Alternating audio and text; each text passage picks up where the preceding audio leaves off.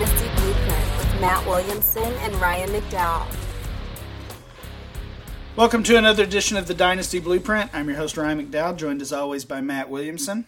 Matt, we're going to answer some listener questions today, and we've got a ton of good ones. We're going to jump right in. Yeah, I'm excited about it. Let's go. Our first question comes from Kyle. Kyle says, what's up with Sony's absence? Of course, talking about Patriots running back Sony Michel. Also, could you talk about Damian Harris? I notice you rank him above Sony now. I assume he's talking to me on that one. I don't know how you rank those two guys. But just in the past couple days, we've gotten some clarity on Michel's absence. He hadn't practiced since the later part of May, and now we find out why. He had yet another knee surgery, and a knee scope that will keep him out of the OTAs, out of minicamp. Should be back by training camp, they think, but this continues the kind of the downward trend for Sony. The good news for Damian Harris. How are you feeling about those two guys right now? Yeah, it's funny because this time last year I was very, very high on Michel, liked his talent, watched him this year and wasn't all that impressed. Started dumping him left and right, worried about the knee, and then they went and drafted Harris, who frankly I'm not that impressed with, but my radar goes up with the Belichick-Saban connection, that maybe there's more to that than we know, and Harris is, there's some hidden information there. And I end up dumping Michel in the two leagues I owned him. Unfortunately, I got Doug Baldwin back in the deal, so that didn't exactly work out as planned.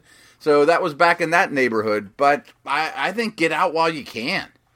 Yeah, it's pretty scary for sure. The thing with Sony right now is everybody seems to feel this way. Everybody's worried about him, and you look at his ADP. I think it's still in the 30s or 40s, and his value certainly doesn't reflect that.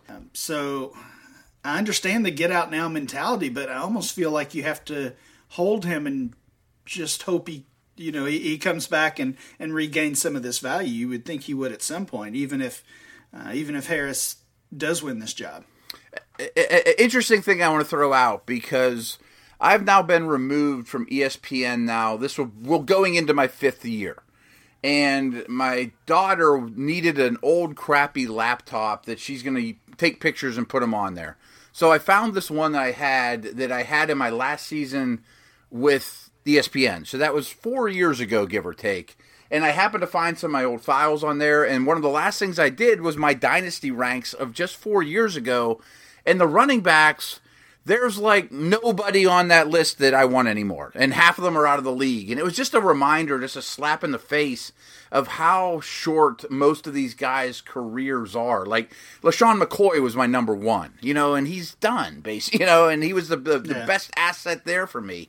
And I look at Michel, and kind of like you were saying, instead of dumping him for nothing, if you got last year out of him and you can get a quality year this year out of him, that's not much different than the average back. So don't dump him for nothing. If he didn't get out when the getting was good, get him, start him, and hope he still has value.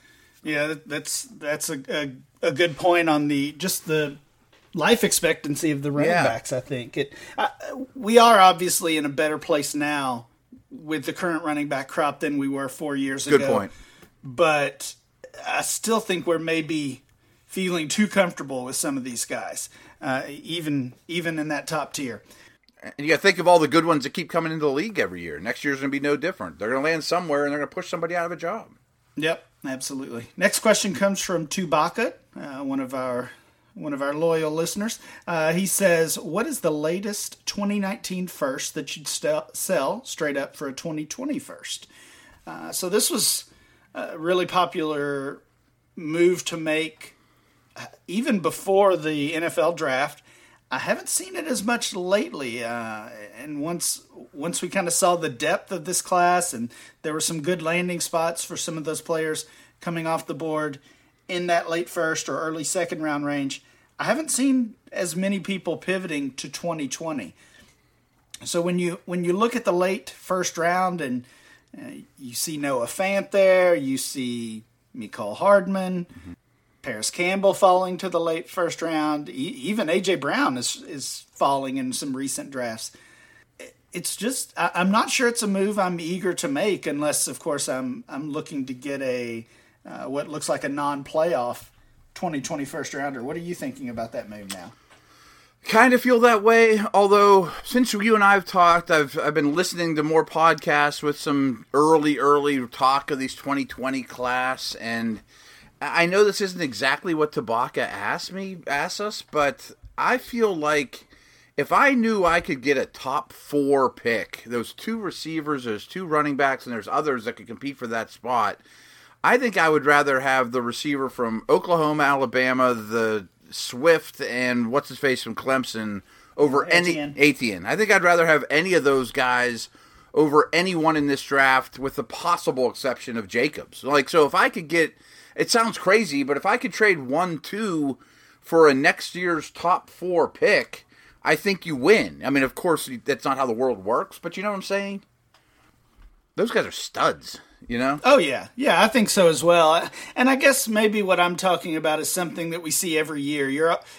You're always eager to cash in on those first rounders, but then when it comes time to actually make the pick, it's not as easy. Maybe we're just tempted by whoever's on the board when it's our turn. Mm-hmm. As far as his specific question, I'm maybe looking to make that move around 8 or 9, assuming A.J. Brown is gone. I was able to get A.J. Brown at the 8 spot in one of my drafts. I got him at 9 yesterday. Right. So if A.J. Brown is gone, 8 or 9, that's a move I'm looking to make. But again, only if I think that's a non-playoff first. I don't want to trade 1-8 for 1-12 next year. I'm going to throw just a few names at you. Would you rather have player or any random first next year? Darrell Henderson. I'll take Henderson. I think you can sell him for more than that right now. Me too. I mean, to me, he's my last one I would take. These other guys I would not. Campbell, Hawkinson, Debo, Marquise Brown. Any of them you'd take over a random first? Definitely not Brown. I'd prefer the pick over him. Mm-hmm. If you're tight end starved, I could see Hawkinson. Yeah, Hawkinson, yeah. I think I would probably take him. Campbell, I think I would go with the pick. Okay, fair enough. So I think we're in the same neighborhood. I mean, 1-9, 1-10. You're open to doing business, unless the team's an utter powerhouse. Sure. Next question comes from Dan. Dan says, where would the quarterbacks fit into your regular rookie ranking? So I'm assuming he's talking about one quarterback, not super flex there. We're talking Kyler Murray. He's looking like basically locked in as a first rounder in most rookie drafts. First of all, are you taking Kyler Murray in the first round? Yes, but not if I have good stuff there. You know what I mean? Like that's really roster dependent for me. I think he's worth it. I might prefer him over Butler, Debo, Marquise. I mean, but if I have 2 or 3 guys there that I'm really comfortable with, I'm going to go a different direction. I know that's kind of skirting the question, but that's just the way I feel about it. No, that's fair. And as exciting as a player as Murray looks like, and certainly has the hype on his side right now, and has some big time upside with his running ability. He's just going to be a player that I don't end up with very many or maybe no shares of because I'm not willing to draft him in the first round in most leagues. I've got, like you said, if you're decent at quarterback already, and yeah, even decent, not just set. Mm-hmm. You know, if I have Cam Newton, if I have certainly if I have a guy like Rodgers or anybody else in that top 8 range, I just don't see a ton of reason to do it. And even if I am hurting at quarterback, I think I'd rather spend a second on another player in a trade. You get Phillip Rivers for a second all day long, or what I mean, certainly. Right? Or Ben. Yeah, probably right. Less than that. Yeah. So that's kind of the same strategy we've talked about for years on here, not investing too much at the quarterback position. And as exciting as Murray might be, I'm just having a hard time paying that price. He's actually 15th on my rookie ranks. I didn't have them in front of me whenever I answered that originally. So, I mean, I have Hardman, Fant, Butler, Samuel, all those guys ahead of him, Marquise Brown. They're just harder to fill those positions. Right. Beyond Murray, quarterback 2 for most people is Dwayne Haskins. Is he your quarterback 2? Yeah, but big gap there. Big right? gap, and I don't think he's ever going to be a runner. That's a massive red flag against a quarterback for me nowadays. Haskins, Jones, and Locke aren't that far from me, but I'm not believers that the second 2 will be NFL starters for an extended amount of time, and Haskins' lack of running puts him pretty down low on my quarterback ranks. Like I said, like I'd rather have Rivers or Ben or Breeze or somebody that's only has a year or 2 left than the rookie. Yeah, I'm certainly not spending any second round pick on Haskins. No.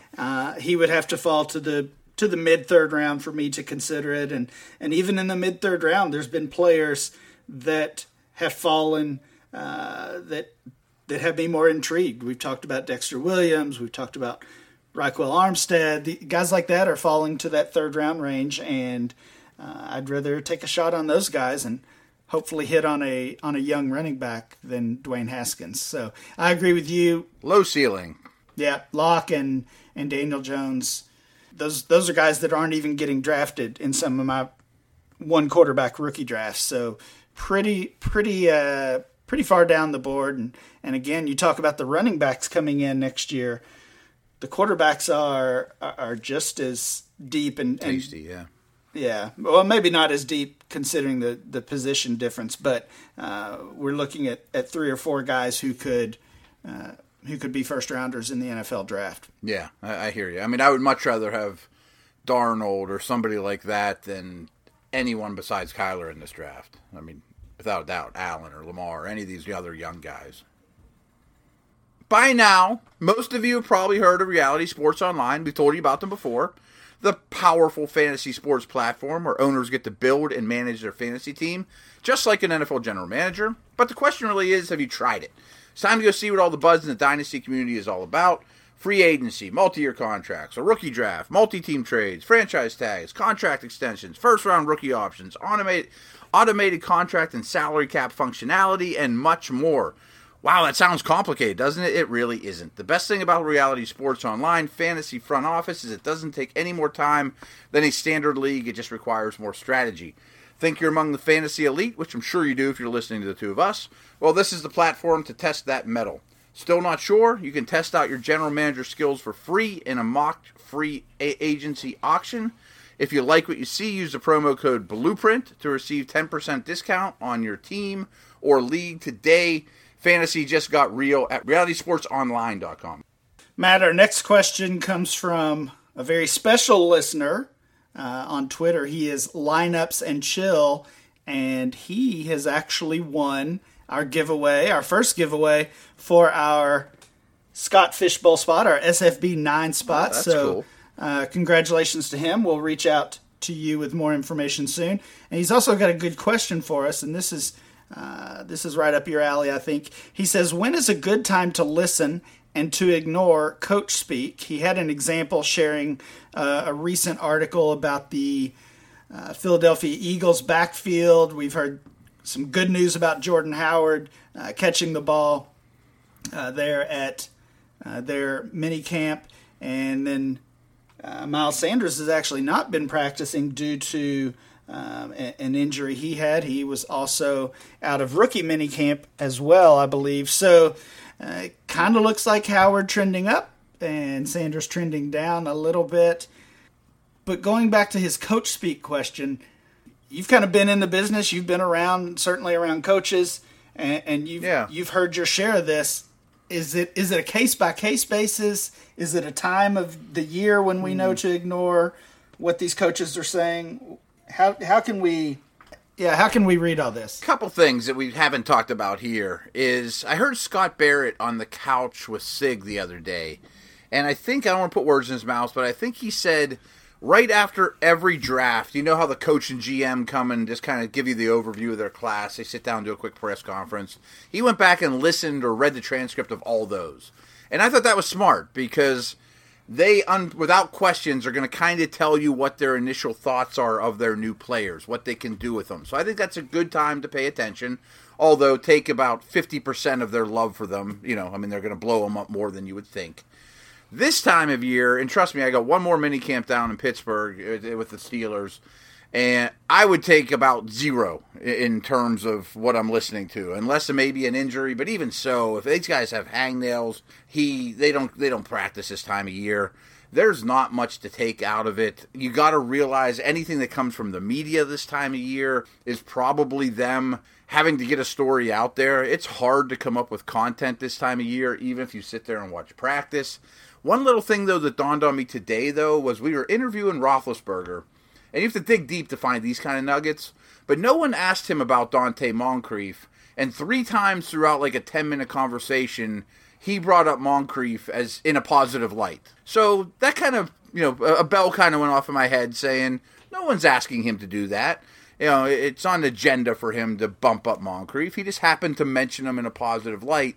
So I would kind of put a little bit of stock in that stuff. But the reality is, don't get too excited about it. This time of year, do nothing.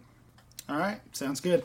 Next question from Landry. Landry says, which one of the top 4 running backs would you be most willing to cash out on, and what would your sell price be? So with the Todd Gurley knee concerns, it now looks like we have a big 4 group of running backs that have separated themselves from the rest. Of course, talking about Saquon Barkley, Christian McCaffrey, Alvin Kamara, and Ezekiel Elliott.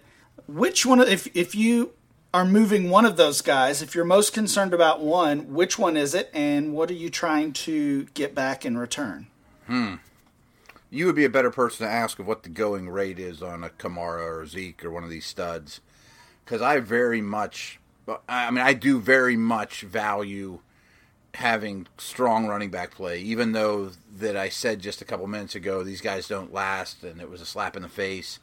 But, man, you win a lot of games starting 1 or 2 of those top 10 guys. I mean, if you start one of those top 4, let alone if you start 2 of those top 10, you win a lot of fantasy games. And I'm very much a believer in that more and more, where early in my dynasty career I was much more receivers. They last longer. They're just easier to find. It would take a lot for you to pry McCaffrey, Elliott, Kamara, Barkley away. However, I would imagine Barkley's the most expensive of those. Do you agree with that? Yeah, certainly. Yeah. Yes. And he would be the one that I would shop the most. Not that I'm worried about him.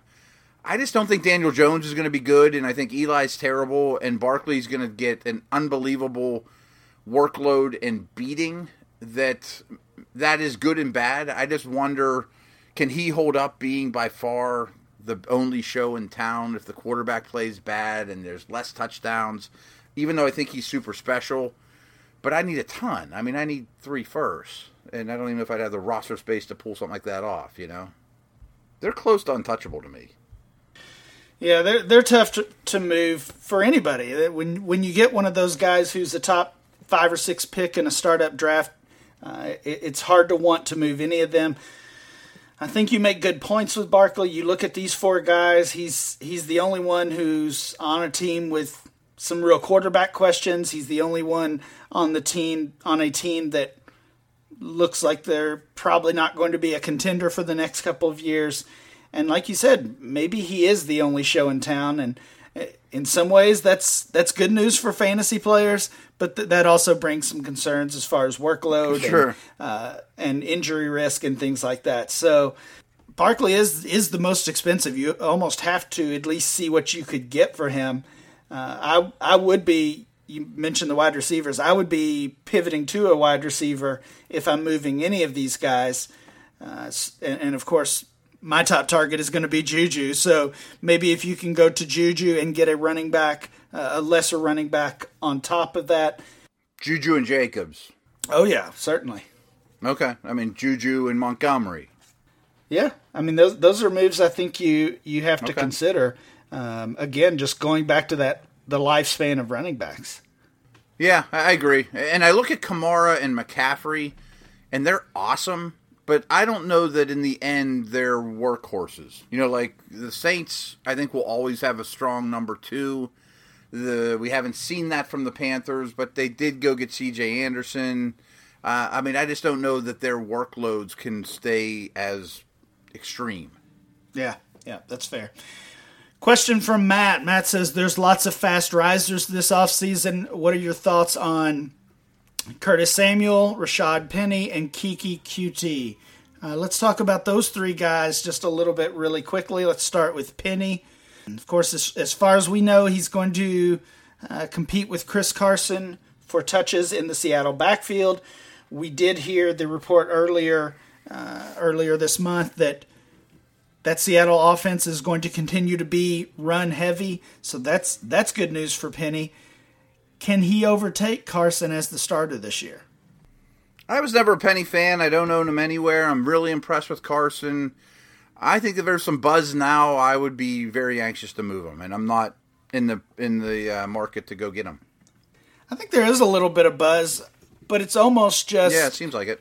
Yeah, it's almost just along the lines of this guy was a first rounder, and now is his time to earn this job or to take this job. But I'm not sure if there's anything substantiating that those opinions, other than just looking back at draft capital and kind of the expectations we had for him this time last year. I like Penny as a player to take a chance on based on his value. I've seen him moved for an early second rounder, which is a fair deal, I think. I think I'd rather have the pick, to be honest with you, on Penny. Okay, let's move to the wide receivers. Curtis Samuel, a player who's been getting a lot of hype lately. Thanks in part to our buddy Matt Harmon, who has been sharing some of his reception perception data on Samuel, and it has it's been positive. I haven't seen it. It has been, it's been very positive. Huh. So even some talk that I've seen that he can kind of be the number one option with DJ Moore there. How are you feeling about Samuel this offseason? Yeah, I didn't know that. I'll go check that out because I'm sure Matt does great work. But he's a guy I've been kind of kicking the tires on everywhere I can. Seems like his stock was a little down. DJ Moore is going to take over. I think that offense is really well designed, and I thought that's a high-flying offense. But Newton's injury still scares me a little bit. But I'm in on Samuel. I think I'd rather have Samuel than Penny. Okay. I think that's probably a somewhat hot take, right? Yeah, that probably is. Even with that increasing value we've seen, I like Samuel as well, and I think he can still be acquired for same price range, a second round pick, which is a fair deal in my mind. Keke Coutee, another guy getting some buzz. Texans offense. Is he the real number 2 there, or is it Will Fuller? Well, I've looked at this offense a lot this offseason, and it is unbelievably remarkable to me how much better everyone is, and the offense as a whole, when Fuller's healthy. I didn't realize how important to the offense he is, and I don't think his production's fluky. Yes, the touchdown per catch thing is crazy, but I think he's a better player than I originally thought, and more dangerous than I originally thought. So no, I can't say QT is the 2 in terms of value, but maybe he ends up with more catches. Does that make sense? Yeah, I really like both of those guys. I think they're both fun to watch, both very explosive players, and of course both have had injury concerns in their short careers. So I would love to see a full season where both Keke and Will Fuller are able to stay healthy. And I think they could both really gain some major dynasty value if that happens. So I like buying both of those guys right now in dynasty leagues. That passing game could be very good. I know the line's a problem, but over the next couple of years, I think that passing game could be very, very good. I really would like to introduce you to a new sponsor of the show. It's our friends at the FFPC, the home of season-long, high-stakes fantasy football. It's been 10 years since the FFPC filled their first Dynasty League, and they've grown to be the world's largest Dynasty League commissioner with leagues starting at $77 that go as high as $5,000 to enter if you're into that. FFPC leagues are active and competitive, and not a single league has ever folded, which is amazing to me. Brand new startup dynasty leagues are forming right now, starting at $77 and up in standard, superflex, and best ball formats. FFPC also has plenty of other great redraft formats, including best ball draft starting at $35 all the way up to $1,250 entry fees. Both slow and live leagues are filling and launching daily. So check out the FFPC Experience Dynasty Blueprint. Listeners, you got to go do that. Go to myffpc.com. That's myffpc.com, the home of season-long, high-stakes fantasy football. Next question comes from OT Sports, a trade question for you, Matt, and it involves a couple Steelers. James Conner and James Washington on one side, Josh Jacobs and Mike Williams on the other side. So James Conner and James Washington, or Josh Jacobs and Mike Williams? Which side are you taking in a dynasty trade? The non-Steelers by a landslide. I think I'm with you there. The running backs are close for me, Jacobs and Conner. Agreed. And then you look at the wide receivers, and I do like James Washington quite a bit, but still have to side with Mike Williams there. So right. I'm with you, Jacobs and Mike Williams for me. I mean, I have Conner higher than Jacobs on my list, but I could make an argument the other way. I can't make an argument of Washington over Williams right now. Let's stick with Josh Jacobs as the topic. Next question from Kakembus. I hope I'm close on that. Current ADP has these guys neck and neck, Josh Jacobs and Kerryon Johnson. The upside of a 3-down workhorse or more of a known commodity with second-year upside. I don't know. I'm not sure I consider Kerryon Johnson really a known commodity yet. They brought in Darrell Bevell, and we know they're going to look to run the ball as well. That's good news for Kerryon Johnson, but they also brought in C.J. Anderson. They brought in another kind of a speed back, maybe a change of pace back in Ty Johnson late in the draft, and they also have Theo Riddick. So they've got a lot of pieces of that backfield. Josh Jacobs or Kerryon Johnson? Who are you taking heads up here? Jacobs. I like Johnson a lot. I don't like what's kind of going on in the backfield around him. I mean, I could see C.J. Anderson, at least for the short term, although it seems like this has been going on in Detroit forever. I see a guy that's going to get more receptions probably, and I see a guy that could vulture touchdowns. So he's kind of stuck in the middle a little bit, where Jacobs could get all the above. If I'm sitting there at 1-1 and someone offers me Kerryon straight up for the pick, I'm not taking it. Yeah, I agree. I want Jacobs here as well.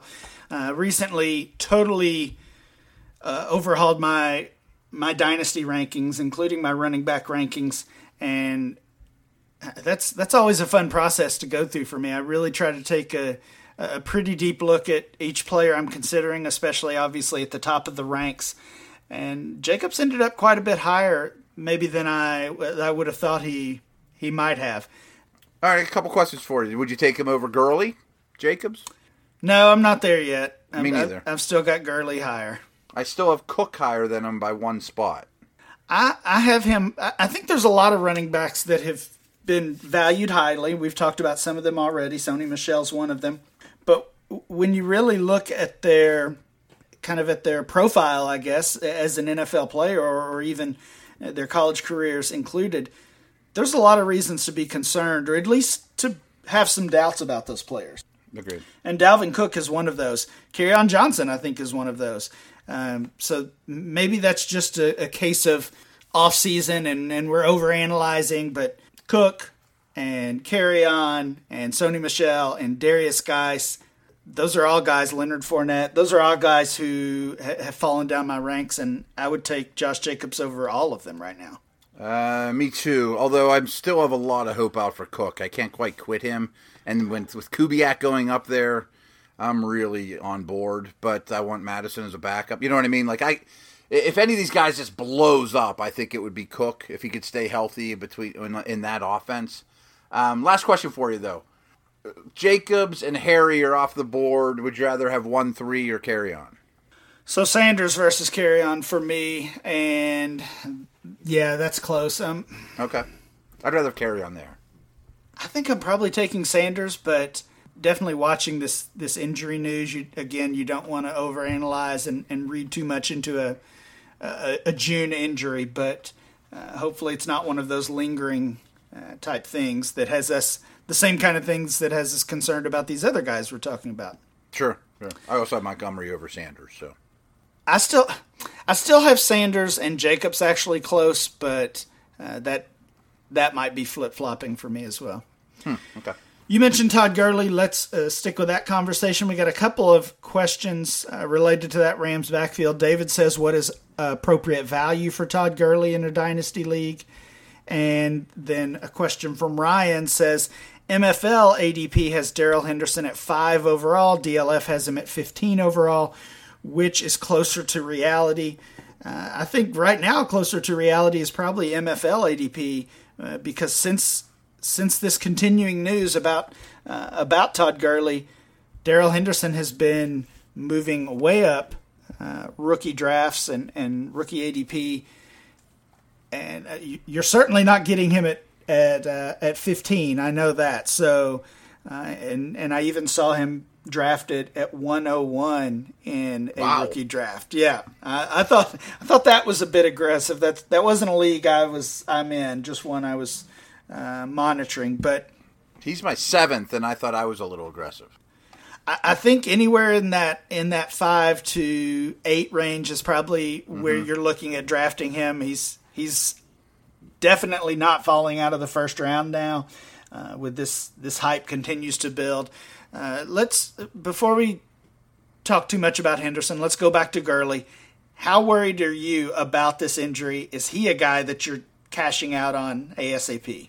No, I think actually now's the buying time. I really do. Like, I want him, and I hope, and this is what I'm expecting to happen, because the Rams have shown us they rest their players more than any team in the league. Like, remember last preseason, Gurley didn't touch Gurley, Goff, none of those guys, Whitworth, none of those guys went out there. I would assume that's absolutely going to be the case for Gurley. And my hunch is in redraft, you can get him in maybe the second round or a second, third turn. We haven't seen him forever. He's banged up. Henderson has a nice preseason. And then he gets 75% of the workload of his MVP type year, and he's still really good. You know what I mean? I think they just manage him, but he's still really good in a great offense, and they just limit his touches a little bit more. Yeah, that's fair. I've seen a lot of who do we want? Do we want Gurley or Henderson? I want them both.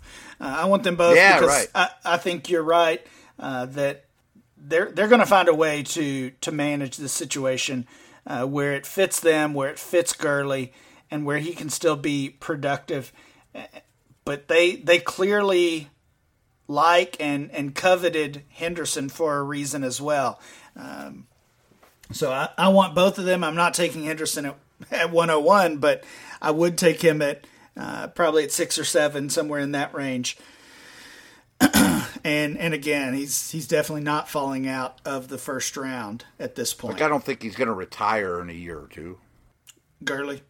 Right. Yeah. But I don't know that he'll be a Ram. Signing that huge contract makes me think he could be a cap casualty sooner than later. Yeah, isn't that wild? Right. Question from Mike. You mentioned a couple of these guys earlier as well, Matt. He says, I have Dalvin Cook and planned to pick up Alexander Mattison, but Damian Harris was available, so I grabbed him. The Mattison owner has Sony Michel and wants to do a straight-up trade, so each have our handcuffs. What are your thoughts? But why would your thoughts change? Yep, I would definitely not do that. Right. He also mentioned he likes Harris better, so we like Harris better as well. Harris has a chance to be a starter, really, I think, regardless of Sony Michel's health, but certainly with the news that we've heard. So absolutely not. I would not do that straight up. And in fact, right now, I think based on this early news, we have to value Harris as the 1B in New England, not just the backup. While Mattison, I think, is clearly the backup pending Cook's health. So not only would I not do that straight up, I wouldn't even do that, with a second rounder tossed in on the Mattison side. Yeah, good point. I mean, I do think Mattison could put up very good numbers only if Cook's down, and could be a lot. But no, I mean, You just took Harris over Madison a minute ago. Why would that change? Yeah. Let's dig a little deeper on his question, though. Handcuffing in general, how much does that factor in when you're in a rookie draft? If you have Cook, would you have taken Harris like he did, or how much does that impact your draft day decisions? It's certainly a tiebreaker, but if they're different tiers, no. I mean, I'm not jumping a tier, so to speak. I mean, unless I was loaded at running back and I had normal picks in a rookie draft, I would be targeting Madison. I mean, because I like that situation an awful lot. If I have Kamara, I certainly want Latavius Murray, especially in these bigger dynasty formats. In redraft, I don't care as much. I think handcuffing isn't cool anymore, but there is value to it. It's awful nice when your stud goes down and you have James Conner when you drafted Lev Bell. Yeah, for sure.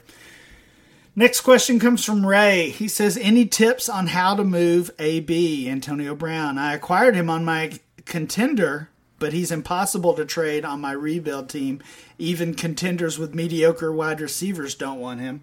Don't you think you have to trade him week 4 when he has 350 yards over 4 games? Yeah, absolutely. That's like the only, and then, yeah, right. That's the only I think he's going to have a lot more value, a lot more trade value come the regular season than he does now. So that's a tough spot to be in, and it's frustrating when you have that rebuild team and you feel like you've got to get this guy off your roster. But that's really the play, is just to be patient, wait it out. Start him week 1. Yeah, right. Absolutely. Maybe win your week. I mean, he's still going to put up numbers. It gets worse when he's winning you games that you don't necessarily want to win. But but don't take 2 seconds for him, or don't take 1-7 for him, or something crazy. No. Yeah, I mean, he's going to put up a lot of fantasy points still. Yeah, I think he's still worth multiple first rounders. If you can get 2 21st, that's probably a cash out spot. Oh, I do that in a heartbeat. Yeah, just because that 20 class seems so good, and if one of them ends up being one of those like top 5 guys, that guy by himself might be worth more than AB at that point. Did you know the average guy will spend 3,000 hours of his lifetime shaving? Don't waste 4 months of your life overpaying for poor performing razors. Get Harry's, a razor that's so sharp you can shave less often, and it will save you money. I've told you guys many times, I switched many years ago to Harry's. My skin is very sensitive. I used to be an electric guy. Now I only use Harry's. So join me in the 10 million who have tried Harry's by going to harrys.com/dynasty. Harry's makes quality, durable blades at a fair price. They're only $2 a blade, and you get an awful lot of use out of them because they are so sharp. To keep prices low, they cut out the middleman. Harry bought a world-class blade factory in Germany that's been making some of the best razor blades in the world for 99 years. Now they can provide great quality at factory direct prices with a 100% quality guarantee, of course. So here's what you do. Get a free trial set that comes with everything you need for a close, comfortable shave, a wonderful weighted handle for an easy grip, 5-blade razor with a lubricating strip and a trimmer blade for a close shave, rich lathering shave gel that will leave you smelling great, my wife loves it, and a travel blade cover to keep your razor dry and easy on the go. Listeners of our show can redeem their trial set at harrys.com/dynasty. Make sure you go to harrys.com/dynasty to redeem your offer and let them know that we sent you. Next question comes from Ryan. He says, is it time to move Zach Ertz? It's hard to foresee him posting similar numbers this season. What is appropriate value? So I mentioned this on a recent episode of the DLF Dynasty podcast. I absolutely think it's time to sell Zach Ertz. You look at his career numbers, and he basically almost doubled his career best last year in targets, receptions, yards, and fantasy points. And you look at that. You look at the team. They basically had no running game. Carson Wentz was in and out of the lineup. Alshon Jeffrey was hurt. Nelson Aguilar was hurt. Even some of these young deep threat guys like Mac Hollins was hurt. So really, Ertz was the only option. And all of those guys are back now. They bring in Jordan Howard. They bring in Miles Sanders. So it looks like the running game is going to be much improved, you would think. They bring in Deshaun Jackson. They draft J.J. Arcega-Whiteside. This is going to be a different team. And then also Dallas Goedert in year 2, you would expect to play a slightly larger role. Absolutely, I think it's time to sell Zach Ertz right now. And you look at his ADP, he's being drafted. I think he's 29 overall in our latest ADP. Easy sell, in my opinion. 100% agree. Love the way you laid that out. And just to put a cherry on top, I think Goddard is already the better blocker. I think soon he might be the better all-around player. He's going to eat into Ertz's time. And tight ends fade away slow, so it's not like Ertz is going to hurt you. But I think Goddard could be a star, and Ertz can be an afterthought soon. Yeah, I don't think Ertz is going to hurt you either. Right. Still a fantasy starter, still a top 10 guy, maybe a top 5 guy. But great guy to sell, though. I think he's absolutely going to lose value, 100%. So yes, now is a great time to trade him. You agree that when we look back, 2018 will be the best season of his career. Yeah. I don't think it'll be ever close. Right. Right. Let's stick with the tight end talk. Next question from Dynasty Football. He says, O.J. Howard or Evan Ingram long term? Which one of those guys do you prefer over the next, let's say, 3 years, Matt? Howard, I think he's a better football player, a better blocker, every bit as athletic and talented. I know there's question marks about Winston, but I'll still take my chances with Howard's quarterbacks as opposed to the Giants. Yeah, I'm with you. It's O.J. Howard for me. We talked about maybe the quarterback concerns hurting Saquon Barkley. I think it could certainly hurt Evan Ingram as well. The splits, Evan Ingram splits without Odell Beckham in the lineup are pretty tasty, pretty exciting. So we hope to see some good things there. But you have to think they're going to bring in a number 1 type receiver next year. Whether it's through free agency or the draft. That's another, looks like a stacked class. I want Howard here. I do think it's close, and if I have Ingram, I'm not sweating it out. I'm still glad to have him, but Howard is the guy of the two that I would prefer. I agree. I did shop Ingram in a league, though, and didn't think poorly of it. I got a lot in return. I think his value is pretty high right now. All right, one more question, Matt. This one, another one that's perfect fit for you. Scott says, this is maybe not dynasty specific, but you sometimes hear Aaron Rodgers doesn't utilize the tight end or Kirk Cousins loves the tight end. So is it really the quarterback or is it the system that makes the tight end position? You hear that about Flacco. He's got Fant. Now he's going to, he loves throwing the tight end. Oh, he loved throwing to Bolden and Mason, too. Yeah. Sometimes you just find a favorite receiver, and if it happens to be a tight end, then you get labeled a quarterback that loves throwing to the tight end, which probably isn't fair or accurate. But I've heard some smart football minds talking about where the league is right now with these high-end athletic tight ends. And I had Mike Sando on my Locked On NFL podcast, and he called them the queen on the chessboard.